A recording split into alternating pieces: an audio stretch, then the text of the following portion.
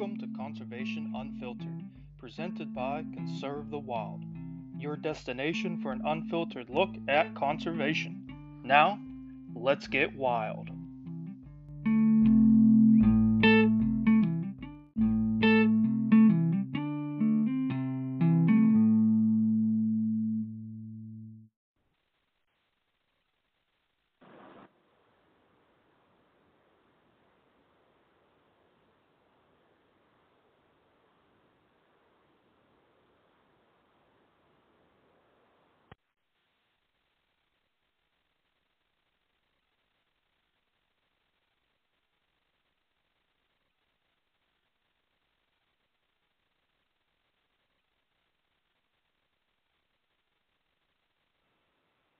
Can you hear me okay? Yeah, I can hear you good. Okay. I have another app that can record phone calls too, so we're gonna try that. That sounds good. I'm kind of illiterate when it comes to certain parts of this stuff. Yeah, I'm definitely learning on the fly. That's for sure. With trying to do all this podcast stuff, it's trying to find stuff that's easy, but then trying to find stuff that'll do what I'm trying to find, for the final project type deal. Right. Just real quick before I start recording this, how do I say your last name? Manier. Okay. All right. I want to make sure I do right by you and say your name the right way. I understand. I tell everybody it's just to say it how it's spelled. Manier. That's what I was going to go for, but being a teacher, there's a lot of names I come across where it's, no matter how you say it, it sure seems like it's wrong. I got you. All right, well, we're joined here today by Roy Manier. He's our resident trapper for Team MP arm of Conserve the Wild. Roy, how are you doing today? I'm doing good, Jace. How are you today? Doing wonderful. It's always good to talk to someone that is in the outdoor industry and being outdoors and doing some stuff. So this always makes for a better day when I get to have a conversation about the outdoors. Same here, buddy. Well, why don't we start a little bit? Why don't you just let people know a little bit about yourself and how long you've been doing outdoors and how long you've been trapping and how you got started with that. Yeah, sure. Well, my name's Roy Manier. As Jay said, I'm approaching 50 years old, and I've been hunting since I was 12. I just started into trapping back in, I believe, right around 2010. This is going to be my 9th season coming up. But I grew up around guys that were trappers and had friends that were trappers. But when I was younger, I really didn't have the itch for that. I was more into the bow hunting and the deer hunting and things like that. And a number of years back, I kind of got into the trapping when around home there seemed to be a rise in the numbers of raccoons, and you could tell they were not in the best shape because I think the numbers had grown so big that they were starting to carry a lot more disease and everything else. So I decided to trap some raccoons around the house, and before you knew it, I had it bad. I had the steel in my blood, as they say. So what was your season like this past year for trapping? Were you able to get out much, or? Actually, this was a very rough season when it came to especially trapping coyotes, at least for me anyways. Around here, the weather was so wet and so rainy. For me to trap coyotes, I'm traveling a lot of farm lanes and a lot of farm fields, traveling a lot of woods lanes, and the mud was just out of control this year when it came to coyotes. So I caught 2 coyotes this year, but I only trapped them for maybe a week or two, and I pretty much hung the coyote traps up. I went to strictly road trapping coon and some mink and some rats at that point. And I believe I ended up with 27 coon, a few mink, and a couple rats. I don't even know the numbers on those exactly, but not a whole lot of the mink and rats. We don't have many of them around here.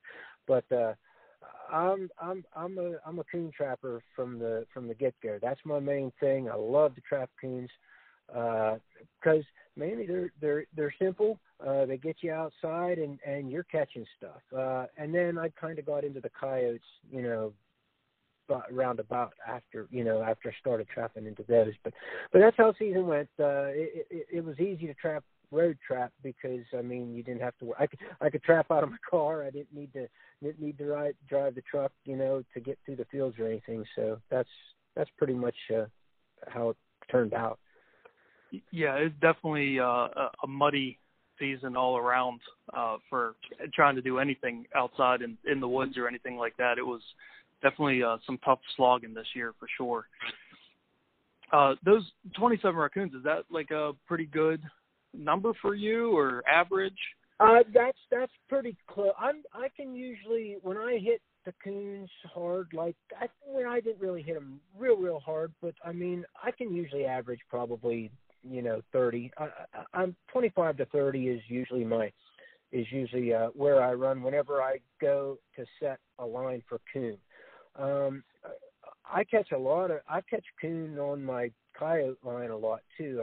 You just get your incidental catch in a coyote trap. A big bore coon, they'll approach a lot of bait like that you would put out for coyotes. So actually, some of the nicer coon I catch will be in a coyote set or a fox set, something like that. But when I trap coon like that, road trapping, I can probably do close to 30 on average.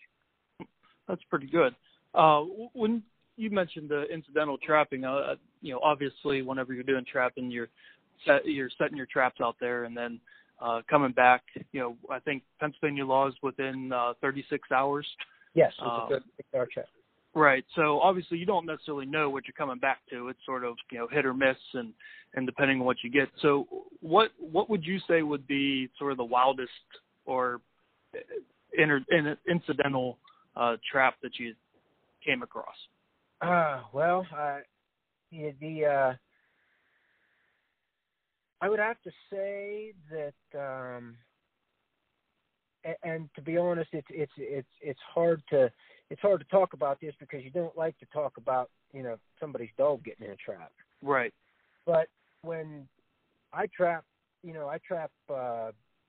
mostly all private land. So any dogs that are. I caught a dog once, a Jack Russell Terrier. Oh, okay. You want to talk about a little bugger? I've caught bigger dogs from time to time, and they'll just be like, "Hey, man, I'm glad you're here. Can you let me out of this thing?" Right. The traps I use nowadays. The traps today are so well made and so well. The offsets that they have in them to keep the blood flowing through the paws and everything else to prevent animals from hurting themselves. A trap don't hurt an animal. An animal will hurt itself sometimes if it gets in the trap. But the traps, the way they're made nowadays, that doesn't happen very often. But this little guy, he was like a fart in a hot skillet. I couldn't get a hold of him with a catch pole or with nothing, and I finally just had to take my Carhartt off and throw it over him.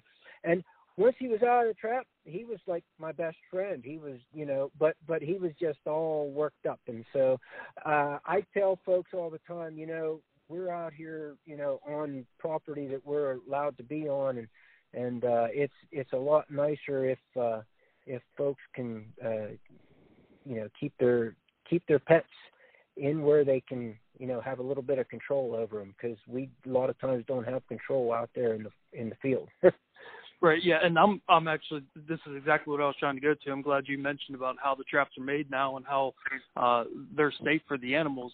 That, a lot of people, when they hear about trapping, they, want to talk about how it's bad for the dogs and it's making the animals suffer and things like that. But that's really not the case. with the way, like you said, the way traps are made now. Yeah, to be, when they talk about animal suffering, I would say a good percentage of the time when I show up to a set, if I have an animal in the set, it's laying there sleeping. Seriously, they'll many times I've walked up on coons or coyotes or whatever, and they'll, they have fought the trap, and they'll get a little bit more. And like I said, I come up there and they're they're out. They're asleep. So, and that's why I said. So there's not a lot of it's not like the old style traps where they can do a lot of chewing and stuff. I mean, the newer traps, like especially the coyote traps and stuff, they have what they call an offset. So basically what it is when the trap closes the whole way, there's still a gap of probably about 3/16 to 1/4 of an inch that when the animal's paw is in the trap, this still allows blood flow to get through to the toes and everything else. So before, the older style traps didn't have that. What would happen is the toes would go numb, and then they would get down there and start chewing, and because of it being numb, they couldn't feel anything. Well, now if they bite or pull or yank, they still have blood flow through to the paw. I mean, they don't do that because it hurts them when they start to do that. You know what I mean? When they start to bite or chew on them paws. So because they still have feeling in them. That's the one, I think, the biggest advancement in traps that probably is taking place. Yeah, I feel like a lot of the people that have issues with trapping are really just don't know the basics. They're probably picturing the old school sort of bear traps that almost had those teeth on them, sure, and things like that. When you really look at what's available now and talk to someone like yourself that knows what's going on with trapping, sort of the new trends, it definitely is a lot more humane than what a lot of people try to give it credit for. Oh, absolutely. I mean, even before I got into it, like I said, I grew up with a lot of guys who, my best friend trapped his dad, his grandfather, and I could see the traps and things like that, and realized that all this stuff you hear out there, because even as an outdoorsman, I was an outdoorsman that didn't trap. So you can get a lot of hearsay and from folks that maybe aren't into it, but when you can see it for yourself and you can see what's going on. I knew all my life growing up that it was a humane way of at least being able to manage some of the animals, and like I said, when you see an animal that's sick from disease because of overpopulation, and you see what that animal is going through at the time, him sitting in my trap for a couple hours is absolutely nothing. Yeah, I agree 100%. Yeah. So, speaking of some of those basics, I mean, what is sort of the one thing that is probably most important to you whenever you set a trap? Like, what's the one thing that you have to do this exactly right for an animal to be able to be trapped? Sure. Now, when it comes to trapping raccoons, we use basically nowadays, most all coon trappers, a lot of the coon trappers anyways, they use what they call a dog-proof trap. It's a cylindrical tube type trap that a dog, can't get into. I mean, a coyote won't be able to get into it, so those things there, you can set them, and I've heard that some guys say that they made them things so that a monkey could trap coons. Well, you know what? After about 3 weeks of long line, and when it comes to trapping coons, I want something that a monkey could do. Right. But when it comes to coyote trapping, though, when it comes to fox trapping or something like that, when you're putting in a buried trap like that, the most important thing, a lot of guys talk about scent, and a lot of guys talk, and don't get me wrong, I think there's something to that. I'm finding that I don't believe there's as much to it as what we first thought or what people first thought. The most important thing is you get that trap bedded solid. You get it to where when you press on any of the, after you get the trap bedded, if you're pressing on the corners of that trap is not moving, because a lot of times what happens is, I think, guys get dug up traps from a coyote or a fox or a coon, and they think that this animal has smelled the trap and started digging, but what happens is when they step on that corner of the trap and if something moves under their feet, they don't know what it is. They're just going to start digging at it. And they start digging at that corner, and all of a sudden, there's the trap, So if that trap's bedded solid and it's covered in good, and to me, that once I learned that on how to bed a trap just nice and solid, and I mean, there's a lot of different ways out there to do it.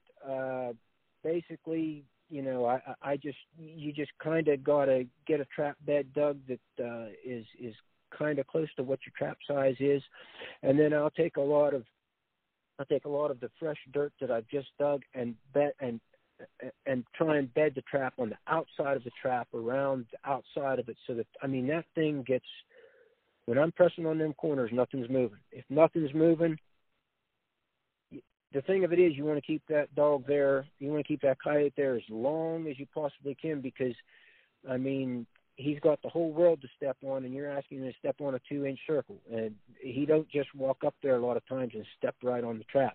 He's got to work that dirt hole, or he's got to work that, flat set, and try and get the bait. And if he doesn't get the bait the first time, he's coming back for it, and you might not catch him until the third or fourth dig at that hole, So, yeah, to me, bedding the trap is probably the most important thing. That's interesting. It makes sense to hear you talk about it, but it's not something that I necessarily think of firsthand. But those, coyotes especially, they're very smart. I mean, even raccoons. I mean, they're all smart. So, you got to make sure you have your ducks in a row with when you're setting your trap to make sure that. I think a lot of times, the scent issue comes up. And they run right to that. But here's the thing: you can be scent proof. You can do what you can. You can boil. I boil my traps. I wax my traps. All the things they've told you to do. Basically, I wax my traps more for to keep them from corroding than I do for scent control. But that's neither here nor there. But you can do all that stuff, but guess what? When you get down there to make that set, and you're at that set for 5-10 minutes, however long it is, guess what? Them coyotes know you're there. They're going to smell you. I don't care how much you've taken time to, clean your boots and set them outside and have jeans that, whatever. He's going to know you're there. If bloodhound cadaver dogs can pick up scents from dead skin cells, I'll guarantee you a coyote can pick things up. You know what I mean? They know you're there. It just takes them a while. And the coyotes nowadays, I'm not going to say they're used to human interaction, but they've been around it enough now to know that, there's a human here, but he's been here. But you know what? I don't know what's down this hole, and it smells really. What's down in that hole's got to be more important to him than what little bit of scent I left behind. That makes sense. Trapping is definitely something that I would like to do, but it's very, very time consuming, right? You have to check your traps every 24 to 36 hours, and processing the pelts and everything after that. It's something that I just don't have time to do. Let me take that back. It's something that I am not willing to make the time to do. Right. And for me down here where I live, I don't necessarily have access to properties where I'd be able to trap. The properties I could trap up at our cabin are an hour and a half away. And whenever you got to make that trip basically every day, it makes it very tough to take part in that part of the outdoor world. Right. It's all, first of all, it's all in what you have the desire to do, but then, you know what, you can have desire all day long, but if you don't have the time or the resources, whether it be land or whether it be, the ability to, build a fire outside your house so that you can boil your traps or whatever. I understand that. I mean, what I do, a lot of guys may not be set up to do. So, but I encourage guys out there, guys and girls both. If you got the gene in you just a little bit, and you give it, you work that gene just a little bit, you might be surprised what you try and give up to get them traps in the ground. See, now for me, I don't know, and I had also kind of gotten, I don't know if you would call burnt out or what it was with the bow hunting. I bow hunted when I was younger, from my teens until I was 30, 35. I don't know what it was. I've killed a good many deer with a bow, but I don't know. I kind of got tired of the tree stands and all, having to deal with, that stuff. And trapping for me kind of came into my wheelhouse all of a sudden, because, it was, I don't know, it was like I could go check my traps and I can get out and be in the woods, but, I'm not sitting out there for hours and hours. Trying to find the time to do that was not always the easiest thing either, to try and get to the woods. It was easier I check a lot of my line on the way to work, So it was just the difference in the difference of the things that I had going on in my life at the time with family issues and things like that. It worked out better for me to become a trapper and get away from some of the other things, but it kept me in the woods. Yeah, and that's really the key, that I think is, just finding something that you enjoy to do outside. And if it's trapping or it's hunting or whatever it is, it's good to have that out there, and to be out there. And I think that's the biggest reason why I think anyone who does anything outdoors, we need to support each other. Just because I don't trap doesn't mean I can't support you trapping. Just because someone doesn't hunt, they like to hike, that doesn't mean they shouldn't also support the hunters and the hikers and everyone. I mean, the common thread is being outside and being in the wilderness. Exactly. I agree 100%.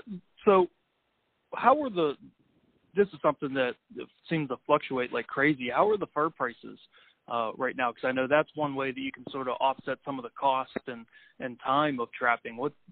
What kind of prices are they, up or down? Yeah, for the general just fur market, prices are low. When I first started trapping, I was averaging, raccoon. I was averaging around $25 a coon, which made it really easy to want to trap coons. And that was pretty good for the time, I guess, because of what had been going on through, say, like the late 80s, early 90s, and through the 90s and stuff. The fur prices were, I guess, extremely dismal. And as of right now, I mean, like for the coon market, I think last year I averaged around, I think it was a $12 on my coon, which, like I said, if you love it and you can do it, I mean, I as far as I could figure from what I did last year, I mean, I came pretty close to breaking even, because, like I said, my lines are on the way to work, so a lot of times I don't figure as much for gas consumption as some guys may have to, because I'm traveling that way every morning anyways, because I got to get here to work. But now, as of today, though, from what I understand, the coyote prices are up. I haven't really. The fur I caught this year, since I mainly caught coon, and I'm gonna. What you can do with your furs a lot of times is what I do on a year where I think maybe I can hold off a little bit and see if the market comes up. I'll finish my fur, which means I'll flesh it, I'll dry it on the boards, and then I'll hang it. And then what I'll do is when the weather starts to warm up, since my shop, you don't want the fur, even after it's dried, hanging in a real warm area. I bag it and I can put it in a freezer. And so then I can keep that dried for over a year or two to see if the market comes up. So that's what I did. Now, from what I'm hearing though, from the rumblings, I heard the coon or the coyotes are up a little bit. And the couple coyotes I caught this year, I also will sell those coyotes to local folks who may want a fur for hanging in the man cave or something like that. I can tan the hides and stuff like that. Drying the hides and tanning the hides are two different things. Tanning is whenever they're completely finished and, they can hang there then for years and years. When you dry a hide, you're just basically having it so that it can be able to be in some long-term storage before it goes to a tanner then, and then they have to rehydrate it, and then they can tan it, and they can make it into whatever garments or whatever they're going to do with it. Interesting. So we're both a little pressed for time since we're trying to get this in on our lunch break. So the last thing I want to talk to you about, I know you're real big on your home garden and planting some vegetables. So have you started your sprouts yet this year? Oh yeah. Now, like I said, a mountain boy's work is never done. When it's fall, it's and winter, it's definitely trapping and hunting. But when spring comes, it's time to get seeds started. I start all my pepper plants from seed. They're actually up and under the lights at my shop now, and I just got tomato seeds in the dirt there probably last week, so they should be coming up here this week, coming pretty soon, and we'll get them under the lights. But yeah, it's just one more way for me. Well, my Twitter handle's Laurel Mountain Man, so it's just one more way for me to kind of do as much as I can and be as much a part of nature and the outdoors as I can. When summer comes, the hunting season and the trapping, of course, it's not here, but I get to spend that time in the garden. I get my hands in the dirt. I'm eating the stuff I grow. I know where it's coming from. I know what it's been, what it's not been sprayed with. I know the where the seeds and everything came from. It's important to me to know that stuff and to be able to enjoy. My niece and my nephew enjoy it. It gives me opportunity to spend time with them. And then, of course, I always, just like most any gardener, I'm sure, I always plant so much that I can my own vegetables and pickle and make sauerkraut and then, of course, when I have more than I can handle with the cannon, it's nice to be able to give some stuff to friends and family too. So, I love the garden. I love I like the mushroom hunt here we don't see too many morels around here, but as the late summer starts coming on and the fall starts coming in, that's when we start getting into the hens, the hen of the woods. We call them sheepheads up here, but stuff like that, like you said before, Jason, anything that can keep me outside and keep me going, it provides health and wellness in a lot more, in so many ways. Yeah, no, just this past week at my house, the rhubarb started coming back up in my little garden that I have, and I know that means that I'll be here in the very near future spending a lot of time over at my grandparents' house. He has about 3/4 of an acre of a garden that the whole family sort of pitches in to maintain, and then doing the canning in the late summer and the fall and everything. That's something that we do too, and it's for the exact same reasons that you're saying. Just getting outdoors, and because there's not a whole lot else to do outside in the summer, other than going to barbecues, and that also so that we know where that food came from, exactly what went into growing it, so we're sure of what went into our bodies. So we're right there with you on doing the garden. Yep. And you got to find some time to get on the boat every once in a while too. I mean, there's I like to fish. I'm not a big trout fisherman like most PA guys are. I like to fish for trout. But me and my one buddy Tom, we spend a lot of time on the boat fishing for walleye and pike and stuff like that. So, got to be able to find time to get out there and like we like to say, we love to fish, but we like to put fish in the freezer too. So that's our thing. Yeah. It's all sort of hits that same thread of just knowing where your food's coming from, and being able to enjoy the outdoors while you're getting food to support your family. That's always a good thing. Exactly. All right. Well, hey, I appreciate you coming on and talking a little bit of trapping. We'll definitely have you on again. For the people that are listening out there, you already mentioned it, but where can they find you on social media to be able to interact with you and maybe learn a little more about trapping if they're interested? Sure. Basically the only thing I do on social media is Twitter, and you can get me there at Laurel Mountain Man. So I live up here in Laurel Mountain, Pennsylvania, so thought that was a pretty good play on words when it came to do that. And so if anybody has any questions on trapping and they would like to get started and like to know how, I'll gladly help you, but I'm going to give you a bit of advice right now. If you want to get started, find somebody local. If they're a good trapper, they're going to want to help you out. They want to see, we all as trappers want to see this stick around and get involved with the PA Trappers organization, or if you're from another part of the country or a different state or whatever, there's trapper organizations, state trappers organizations, local, and I'm sure you'll be able to find somebody to help you there too. But like I said, everybody can give me a yell there at Laurel Mountain Man on Twitter.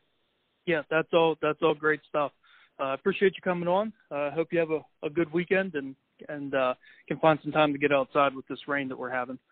Okay, Jace. Yes, I'm going to plan on doing a little bit of wood cutting this weekend, so the rain don't bother me for that.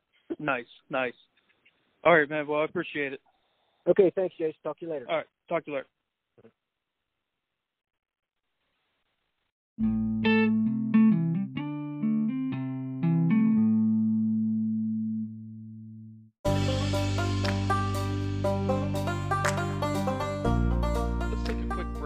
About one of our partners, SOS Gear.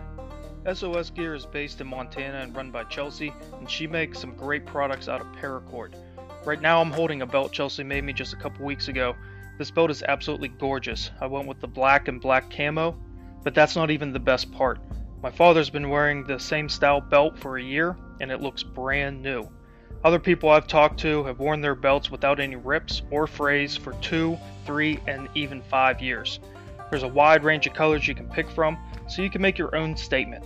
Check out some of her products she's made over at her Instagram, SOSGearMT, or her Twitter, at SOSGearMT. You can order a belt of your own at SOSGearMT.com. That's SOSGearMT.com.